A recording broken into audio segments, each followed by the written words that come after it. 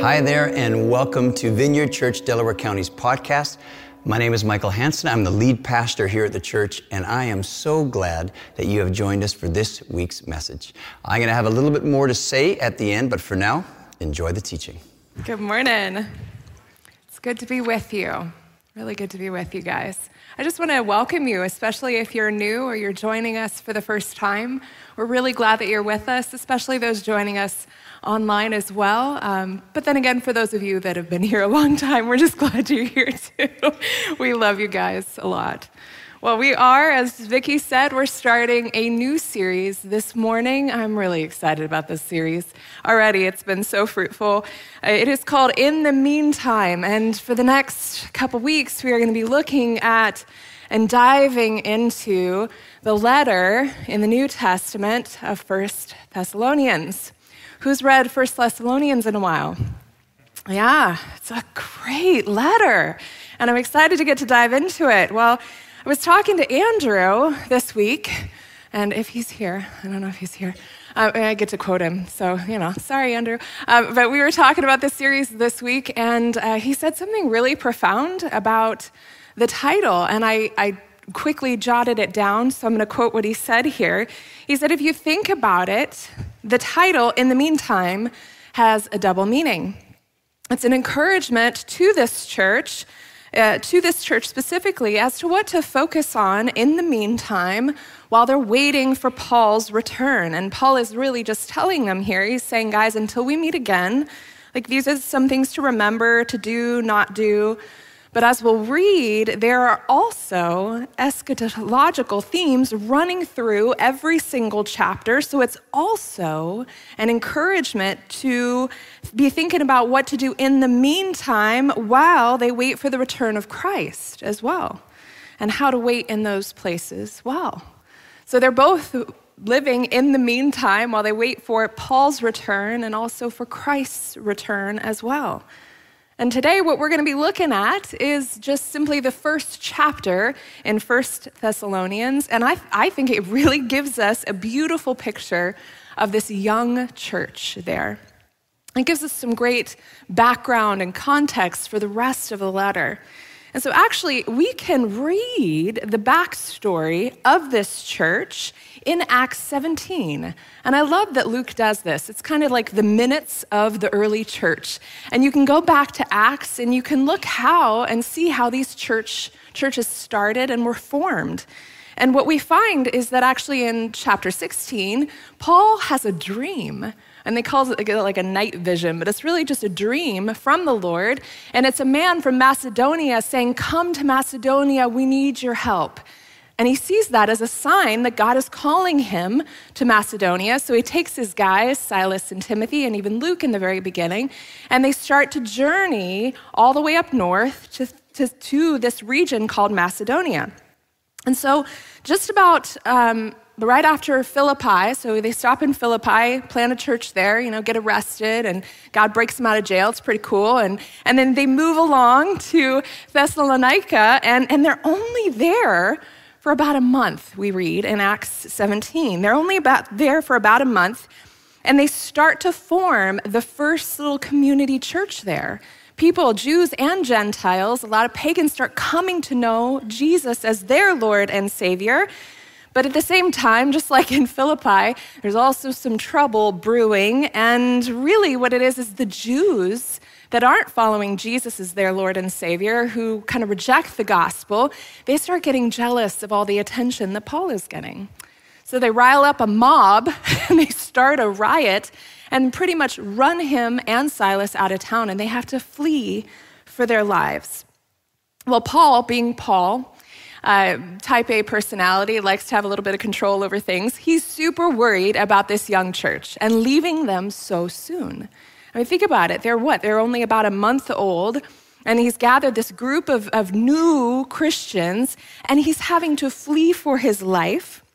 And so you can actually, as you read 1 Thessalonians, you can read into it. You can see the anxiety and the concern and the deep felt love that Paul has for this young church. And he's really concerned because he's not sure if they can do it without him. He's not sure if they can do it without him. And it makes me think like of the times where we've had to let loved ones go in our lives. Maybe your kid to kindergarten for the very first time. Anyone remember doing that? And you're feeling like you're letting them go, and you're not sure if they're gonna remember how to open the baggie for their lunch, if they're gonna come home totally starved. I mean, you start to think about the weirdest things when you're entrusting them and you can't be there. Or maybe for you, it's you've sent your child off to college, and you're thinking, oh my goodness, are they ready for the big wide world? Are they prepared? Do they have what it takes? You're wondering if they're ready and how they're going to do. I mean, you're not there, but you're really hoping that they're going to do okay. Or maybe for you, you're actually in the other position where you've been thrown into the deep end, maybe even at work, and you're like, I don't have a lot of leadership or mentorship, and I'm just trying to figure it out as I go, and you're wondering if you have what it takes to be successful. Well, Paul, he lands in Corinth, and he can't take it any longer. It's driving him nuts. He needs to know how the church in Thessalonica is doing. So he sends Timothy, which happens to be the one guy who didn't get kicked out. So he's allowed to go back. So he sends him back up north. And it would have taken like a couple weeks, if not a couple months, for him to make the trip all the way there and all the way back. But when he returns, he comes back and he's like, Paul, great news. You can sleep tonight. You can sleep well tonight because I've got great news. The Thessalonians are doing great. They're doing great. And actually, they are thriving. They're thriving. And so Paul, here he is filled with this good report from Timothy, and he writes this letter. And it's the first of 2 letters that he ends up writing to the Thessalonians. And this letter is actually believed to be the earliest writing in the entire New Testament. So it would have been written just 2 decades after Jesus, around 50 AD. And if you think about it, it's actually a very different letter from all the different letters that Paul does end up writing within the New Testament. It is not overly correctional, and it's not even really overly theological. It is not an in-depth, heavy manifesto, like Romans. Or it's actually a really informal, down-to-earth, kind of upbeat letter from Paul to his friends. Throughout the letter, Paul is really just simply celebrating their faithfulness and encouraging them to keep at it and keep growing in maturity. And that's kind of the overarching theme you kind of see. And in this first chapter, like I said, he starts to really recap for them and remind them about how they became Christians to begin with. And essentially what we're going to look at today is he reminds them of 4 things. He reminds them how the gospel came to them. He reminds them how they received that gospel. He reminds them about how it impacted everyone else around them. And he also reminds them about how it changed them. And this is what I want to look at today, because I believe that it's in remembering our own conversion, right? Our own testimony. It's in remembering that and remembering the power of the gospel in our lives, what Jesus did for us, what he's doing for us, and what he will do for us and the world. That's what is going to really sustain us here and now in the meantime. That's what's really going to sustain us, is remembering those things. So let's pray. Let's invite the Holy Spirit to be with us this morning, and we'll dive into our first chapter. Well, Lord, we want to lift up those that are hurting this morning. We do not want to forget those that have been affected by the hurricane down in Florida. I just have been praying for them all week, and I just have a burden to pray for them this morning as well. Lord, we as a church lift them up. You say that you are close to the brokenhearted. Would you watch over them? Would you provide for them? Would you continue to protect them in the name of Jesus? And we also, likewise, we want to lift up Kenny as well from our community. And we ask for your just continued healing over him in the name of Jesus. Would you, in your grace, just be with us this morning? Would you guide this time? Would you just draw us closer to you this morning, that we would hear you and that we would know you better? We just give you all the glory in the name of Jesus. Amen. Amen. Well, like I said, this first chapter in 1 Thessalonians gives us a great overview of Paul's intent for writing, about the church he's writing to, and gives us insight about how they're really doing. And that's my little girl right there. I know that cry. Let's open up to 1 Thessalonians 1 through 10. So it says right away, Paul, Silas, and Timothy to the church of the Thessalonians, in God, the Father, and the Lord Jesus Christ, grace and peace to you. We always thank God for you, all of you, and continually mention you in our prayers. We remember before our God and Father your work produced by faith and your labor prompted by love and your endurance inspired by hope in our Lord Jesus Christ. For we know, brothers and sisters loved by God, that he has chosen you because our gospel came to you not simply with words, but also with power, with the Holy Spirit and deep conviction. You know how we lived among you for your sake, and you became imitators of us and of the Lord. For you welcomed the message in the midst of severe suffering with the joy given by the Holy Spirit. And so you became a model to all the believers in Macedonia and Achaia. The Lord's message rang out from you, not only in Macedonia and Achaia, but your faith in God has become known everywhere. Therefore, we do not need to say anything about it, for they themselves report what kind of reception you gave us. They tell how you turned to God from idols, to serve the living and true God, and to wait for his Son from heaven, whom he raised from the dead, Jesus, who rescues us from the coming wrath. This is good stuff. Well, it is customary back then, and you may know this, but it's customary back then to start your letter with who the letter is from first. So the letter, obviously, it's from Paul, the apostle, Silas, his missionary partner, and Timothy, Paul's protege. And after identifying who the letter's from, he records who the letter is for, which is the church in Thessalonica. But before we go on any farther, I want to look at that city, Thessalonica. I want to look at that city for just a moment. I have a map even to kind of give you an idea of where it's located. It's still a city today. It's one of the largest cities because it starts to really frame our understanding of these people. And how important is that as we dive into this letter? Well, the city of Thessalonica is nestled within a larger province called Macedonia, which was part of Greece. And I want you to just imagine for a moment what it would have been like to live there, to be a Thessalonian. It was a beautiful city. It had a warm and temperate climate, much like, no, not at all like here, and a thriving trade center because of its location. And it was also a free city, at least on paper, meaning that it was tax exempt. It was independently governed, and they could mint their own money. Rome let them do this, but all of it was kind of contingent on the fact that they maintained allegiance to the Roman Empire. So they didn't have there was no Roman occupation in their city. They were thriving, their economy was thriving, and they had this special treatment, but it also caused them to be super sensitive about anything that wasn't normal or didn't align with the Roman Empire. The city was also filled with temples everywhere you went. The city was filled with lots of gods and goddesses, from Egyptian gods all the way to the Greco-Roman pantheon, Zeus and all his buddies.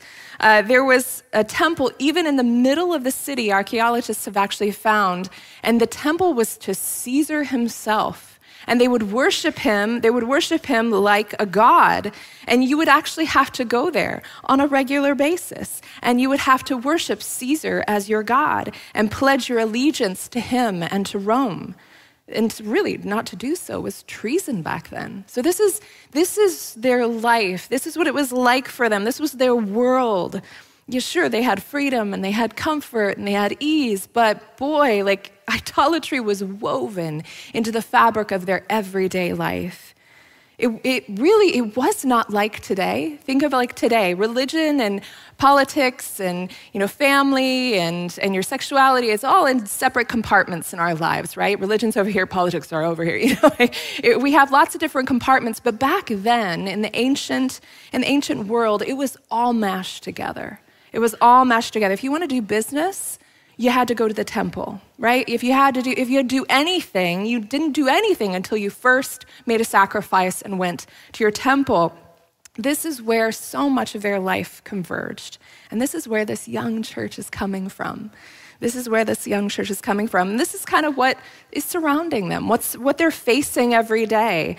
And this is what gives, I think, such a remarkable contrast to what then Paul says next. You notice what he says about them. He says, guys, we mention you always in our prayers. We thank God for you. And what do they remember? They remember this young church's faith, love, and hope that characterize their lives. How cool. But he goes a step farther and he kind of pairs it with these beautiful descriptions. And it's like, he says, they're warm and living faith. That's what he means there. And they're arduous and they're wearying love and their active endurance inspired by hope. I mean, this is a beautiful but realistic picture of what it really means to be the church.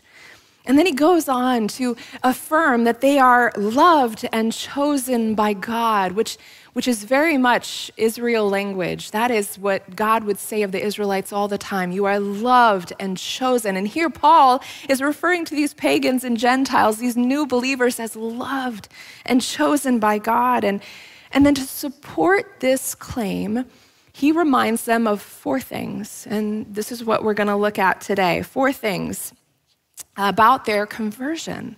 This is how he starts out the whole letter. So first, let's look at how the gospel came to them. This is the first thing he reminds them of, how the gospel came to them. Why is this important? He says, for we know, brothers and sisters, loved by God, that he has chosen you because our gospel came to you, not simply with words, but also with power, with the Holy Spirit and deep conviction. First, he said, not simply with words. Now, it doesn't mean that the gospel doesn't come without words. There's a lot of sayings out there that, use words if necessary when you're preaching the gospel. But really, the gospel is first and foremost a message. It's a message. There's words. And at its core, it is a verbal proclamation of what Jesus has done and how an individual gets right with God. That's what it is at its core. And it's meant to be a message that is shared with people, verbally shared with people. And if I were to sum up, or if we were to sum up what the gospel is in just, a core message, it's kind of hard to do, isn't it? It's hard to take all that you know about the gospel and put it into like a nice little nugget that you can share with other people. And throughout the ages, people have tried to do that, right? There's lots of organizations out there that have tried to give people like a 1-sentence summary of the gospel so that you can share it with your neighbor. And that's great, but a lot of times it kind of misses so much of what the gospel really is when we condense it too short. So I'm going to give you the best one I could find, okay? We got this quote up here, and it's from Simon Gaither Cole, and it's his summation of the gospel. And I think it does a really good job in the fewest amount of words surmising the gospel message. And I think it's just worth mentioning before we dive into more of what the gospel is. So he says, Paul's good news was, first, that Jesus was the promised messianic king and son of God, come to earth as a servant in human form. And second, by his death and resurrection, Jesus atoned for our sin and secured our justification by grace, not by works. And third, on the cross, Jesus broke the dominion of sin and evil, and at his return, he will complete what he began by the renewal of the entire material creation and the resurrection of our bodies. Amen. That's good. There's no way I could summarize the entire gospel in like 3 points, but he does a good job at it. And I think we have to start there. But Paul goes on to say something really incredible about the gospel. It's not just a mere message, is it? He says, our gospel came to you not simply with words, but also with power. And do you see that little interesting verb right there? He says, our gospel came. Our gospel came. And actually in the Greek, it is a transitive verb. It's an action verb. And it really means that it moved all by itself. It actually was active in and of itself. It was a force to be reckoned with. A force to be reckoned with. The gospel is also a power. It is a power. It's not just a message, it is a power. And Paul says, not just here, but he says it in numerous places. He says in Romans 1:16, for I'm not ashamed of the gospel because it is the power of God that brings salvation to everyone who believes, first the Jew and then to the Gentile. So notice it doesn't say it doesn't come with power, or it results in power, or it leads to power, but it is power. And when we hear the gospel, especially for the first time, not just believing it with our minds or agreeing with the statements that are made, but when the Holy Spirit is at work and we hear the gospel, it should absolutely wreck us. It should wreck us. And it does, doesn't it?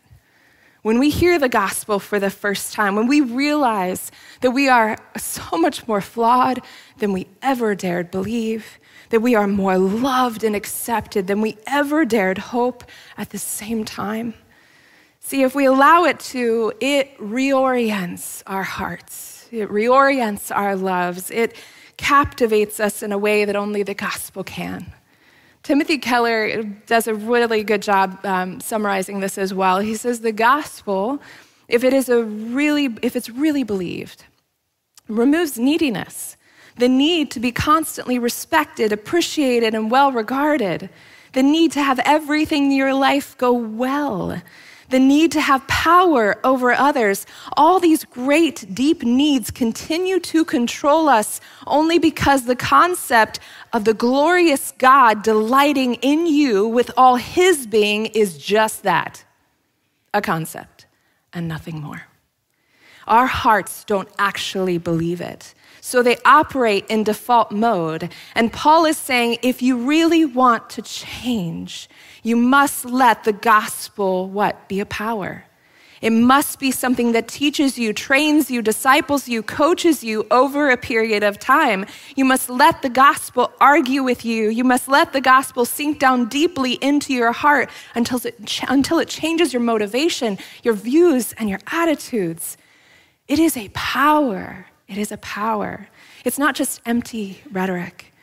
Now, Paul goes on to say, to even back this up a little further, he says, with the Holy Spirit and with deep conviction. And what Paul is probably saying here is that along with the message of the gospel, with its power to change our lives, were these signs and wonders of the Holy Spirit.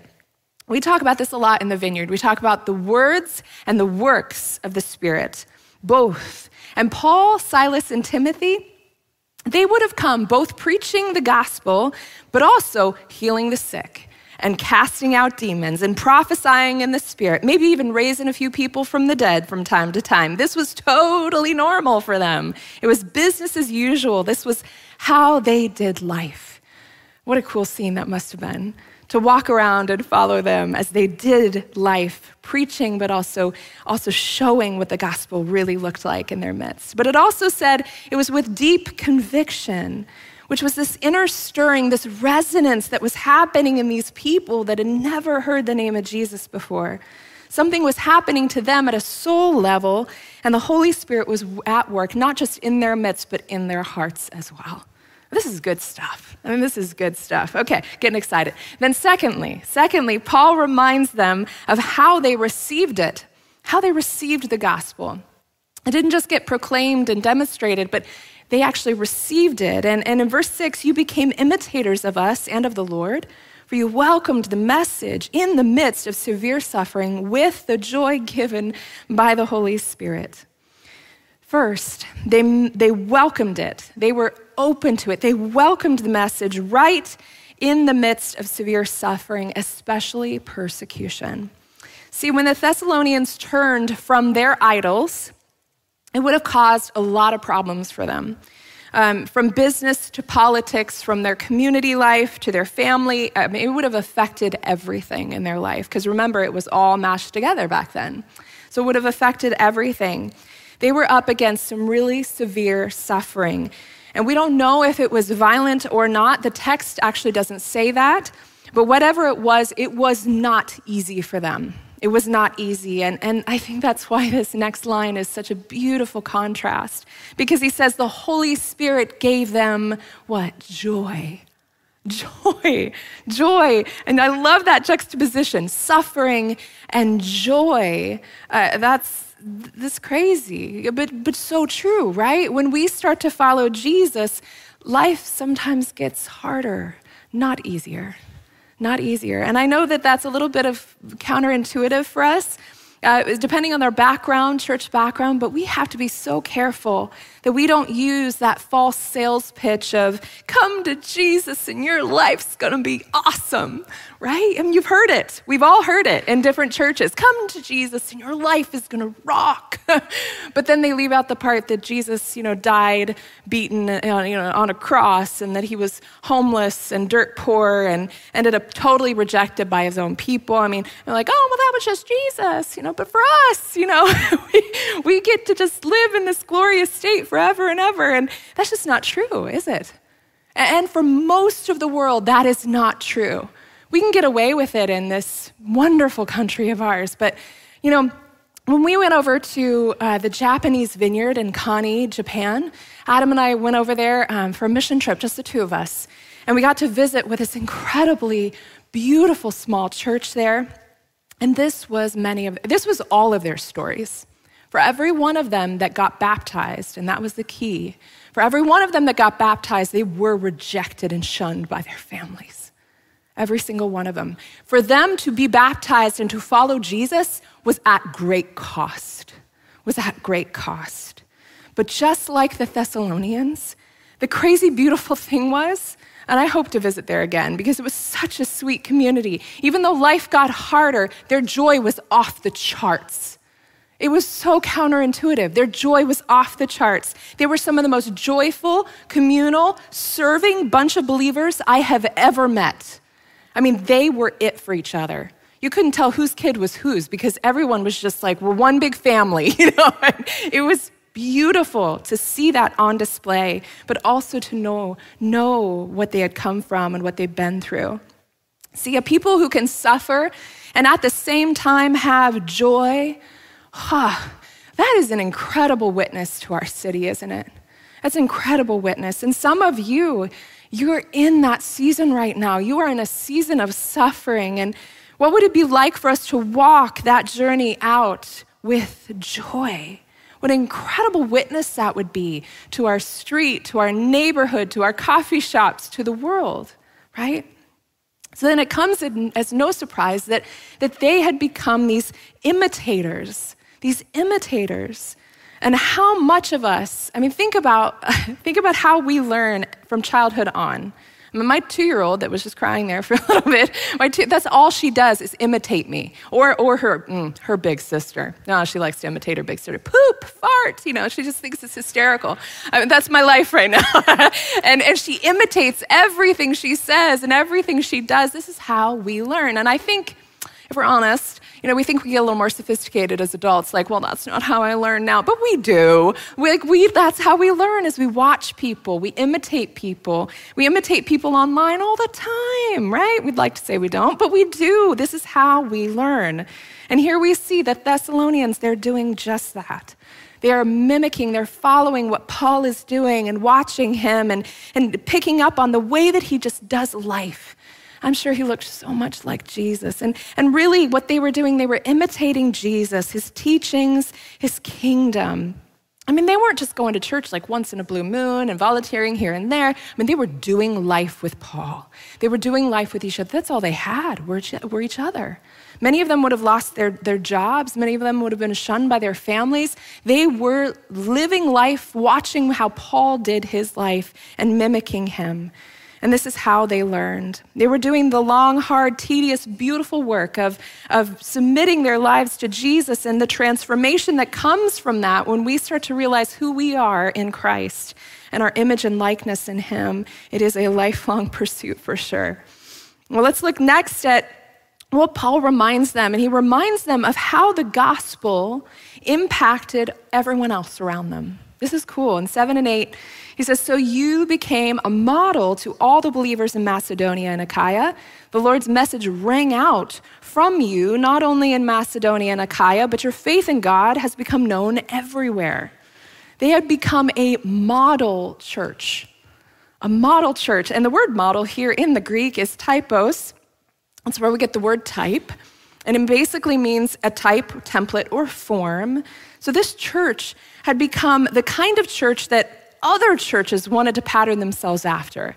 So the imitators became imitated, which is so interesting. So if you think of Athens or Philippi or Ephesus or Corinth, they would say, oh man, we want to be like the Thessalonians, whatever they got going on, we want to do that. Like, we want to be like them. They're the cool church on the street. They're the ones that everyone's trying to mimic and copy. And what's so striking here is if you do the math here, by the time Paul writes this letter, this church is like under a year old. A year old, and they are already like the model church on the street. Like everyone wants to be like them. How cool is that? I mean, a year before this, they're in Zeus's temple, like worshiping Zeus, and here they are, and they are a model church to everyone else. It's so cool. And then it says the word rang out, and that's exaheo in Greek, and that's where we get the word echo. It's actually the only time it's ever written or recorded in the New Testament. It's beautiful. And so it has to do with noise and volume. Think about like a loud noise that splits across a canyon or a valley, and you hear it reverberating for miles and miles around. That's the idea he's trying to get at. So the gospel rang out from this church. The gospel rang out. And the next line, your faith in God has become known everywhere. Everywhere, not just in the church community, but everywhere for hundreds of miles. Everybody's talking about what happened to you, how you turned from idols. I mean, this is a really cool testimony that they have, and how they're thriving even in the face of persecution. This is a real deal church. It's a real deal church. And so lastly, Paul reminds them, and really most importantly, how the gospel changed them from the inside out, how it changed them. And this is what I want to end with today, but also emphasize. In verses 9 through 10, they tell how you turned to God from idols to serve the living and true God, and to wait for his Son from heaven, whom he raised from the dead, Jesus, who rescues us from the coming wrath. So first, they turn. They turn. And really, if you think about it, turning is repentance, isn't it? I mean, repentance is turning. It's turning away and facing Jesus. So first thing they do is they turn away from really their entire life, the way they lived life, the idols they worshiped. They dropped them and they faced and worshiped Jesus from that moment on. I mean, this was huge. This was huge, like we've already said. But you got to realize, giving up gods in this kind of society was unheard of. Like unheard. Nobody did that. It's the only thing I could think of, that's an example for us today, is like if we gave up the internet. It'd be like, who does that? Like, can you even do that? Is that possible? I think you could do it. I think you could give up the internet completely. But I mean, like, how are people supposed to get a hold of you? Like, how about email? How about, like going to work? I mean, and you're like, no, sorry, I don't do internet. And people are like, what? You don't touch that? What? I mean, they would be like that. It is so unheard of. In our day and age, it would have been unheard of in their day and age. So just think about the magnitude of this for them, And this is interesting. John Calvin says this because I think it starts to bring it back to like the idols that we have today. And of course, the Lord's not telling us to give up the internet, thank God. But there are many idols in our lives, right? And John Calvin, he does a great job of surmising this. He says the human heart, our image-bearing and interesting image-fashioning nature, is an idol factory. Now, our idols might not be made of stone and metal. We might not bow down and worship them, but boy, we worship them. They get a lot of our attention and time, don't they? Like the things that we have in our lives that we think we need, that we think we really need. Timothy Keller says, sin isn't only doing bad things, it is more fundamentally making good things into what? Ultimate things. Sin is building your life and meaning on anything, even a really good thing, anything more than on God. Whatever we build our life on will drive us and enslave us. Sin is primarily idolatry. See, we all have things in our life that we think we need to satisfy us, to protect us, to rescue us. Whatever it is, that thing is what you serve. It is your master. And the gospel shows us that either we can be slaves or we can have Christ. And really, those are the only two options in this life. Those are the two options. There's only one master, though, that is good, that is living, and that is true. And that's Jesus Christ. So lastly, what we see is not only did they turn, but they became people who both served and waited. They served and they waited. They were living in the already and the not yet of the kingdom of God, whether they knew it or not. This was a church fully present in the moment. This is important. They were fully present in the moment. They were working faithfully. They were laboring in love. They were imitating Paul. They were becoming more like Jesus. They were suffering and they were rejoicing. All of this is present tense stuff. They weren't escaping. They weren't hiding away from the suffering that was happening in their lives. They were engaging life then and now. They were engaging life. And for some of us, we need to remember that God has not called us to separate ourselves from this world. He wants to be in it, but not of it, right? In it, but not of it. And that means we need to be engaged. We need to take our work seriously. God takes our work seriously. We should too. We should take our community seriously. We should engage in the now. We should engage in the now. But this was also a church that had like one eye down here and one eye up here, where they were in the present, but they were also looking to the horizon for Jesus' return. This is how they were living. This is how they were living. Any one of you have a vacation coming up anytime soon? Oh, come on, Kathleen. Yes, I mean, when you have a vacation coming up, come on, it gets you out of bed in the morning. You're like, 10 more days and I'm on the beach, you know? Like you get excited, you start counting down the days till you're in the sun, till you can relax, you turn off your phone, don't have to check your emails, you know, like you cannot wait. And it gets you up in the morning, doesn't it? The idea of what will be and what will happen is energizing you right now. It's energizing you right now. I think it starts to help us. It helps us deal with the hard parts of life now because we know in just 10 days we're going to be at the beach, you know? We start counting down and we get excited. And what if we were to live this way all the time? What if we were to live this way, not just pre-vacation, but all the time? Looking forward, not just to my next vacation or trip, but looking forward to the return of Jesus Christ himself. Amen? Amen. I wonder what energy that would breathe into us, what life, what focus, what clarity, what sense of what's important and what's not, how it would clarify things, and the things that we worry about would change, the things we spend our money on would change. I think for us, like what would it look like for us to live literally waiting?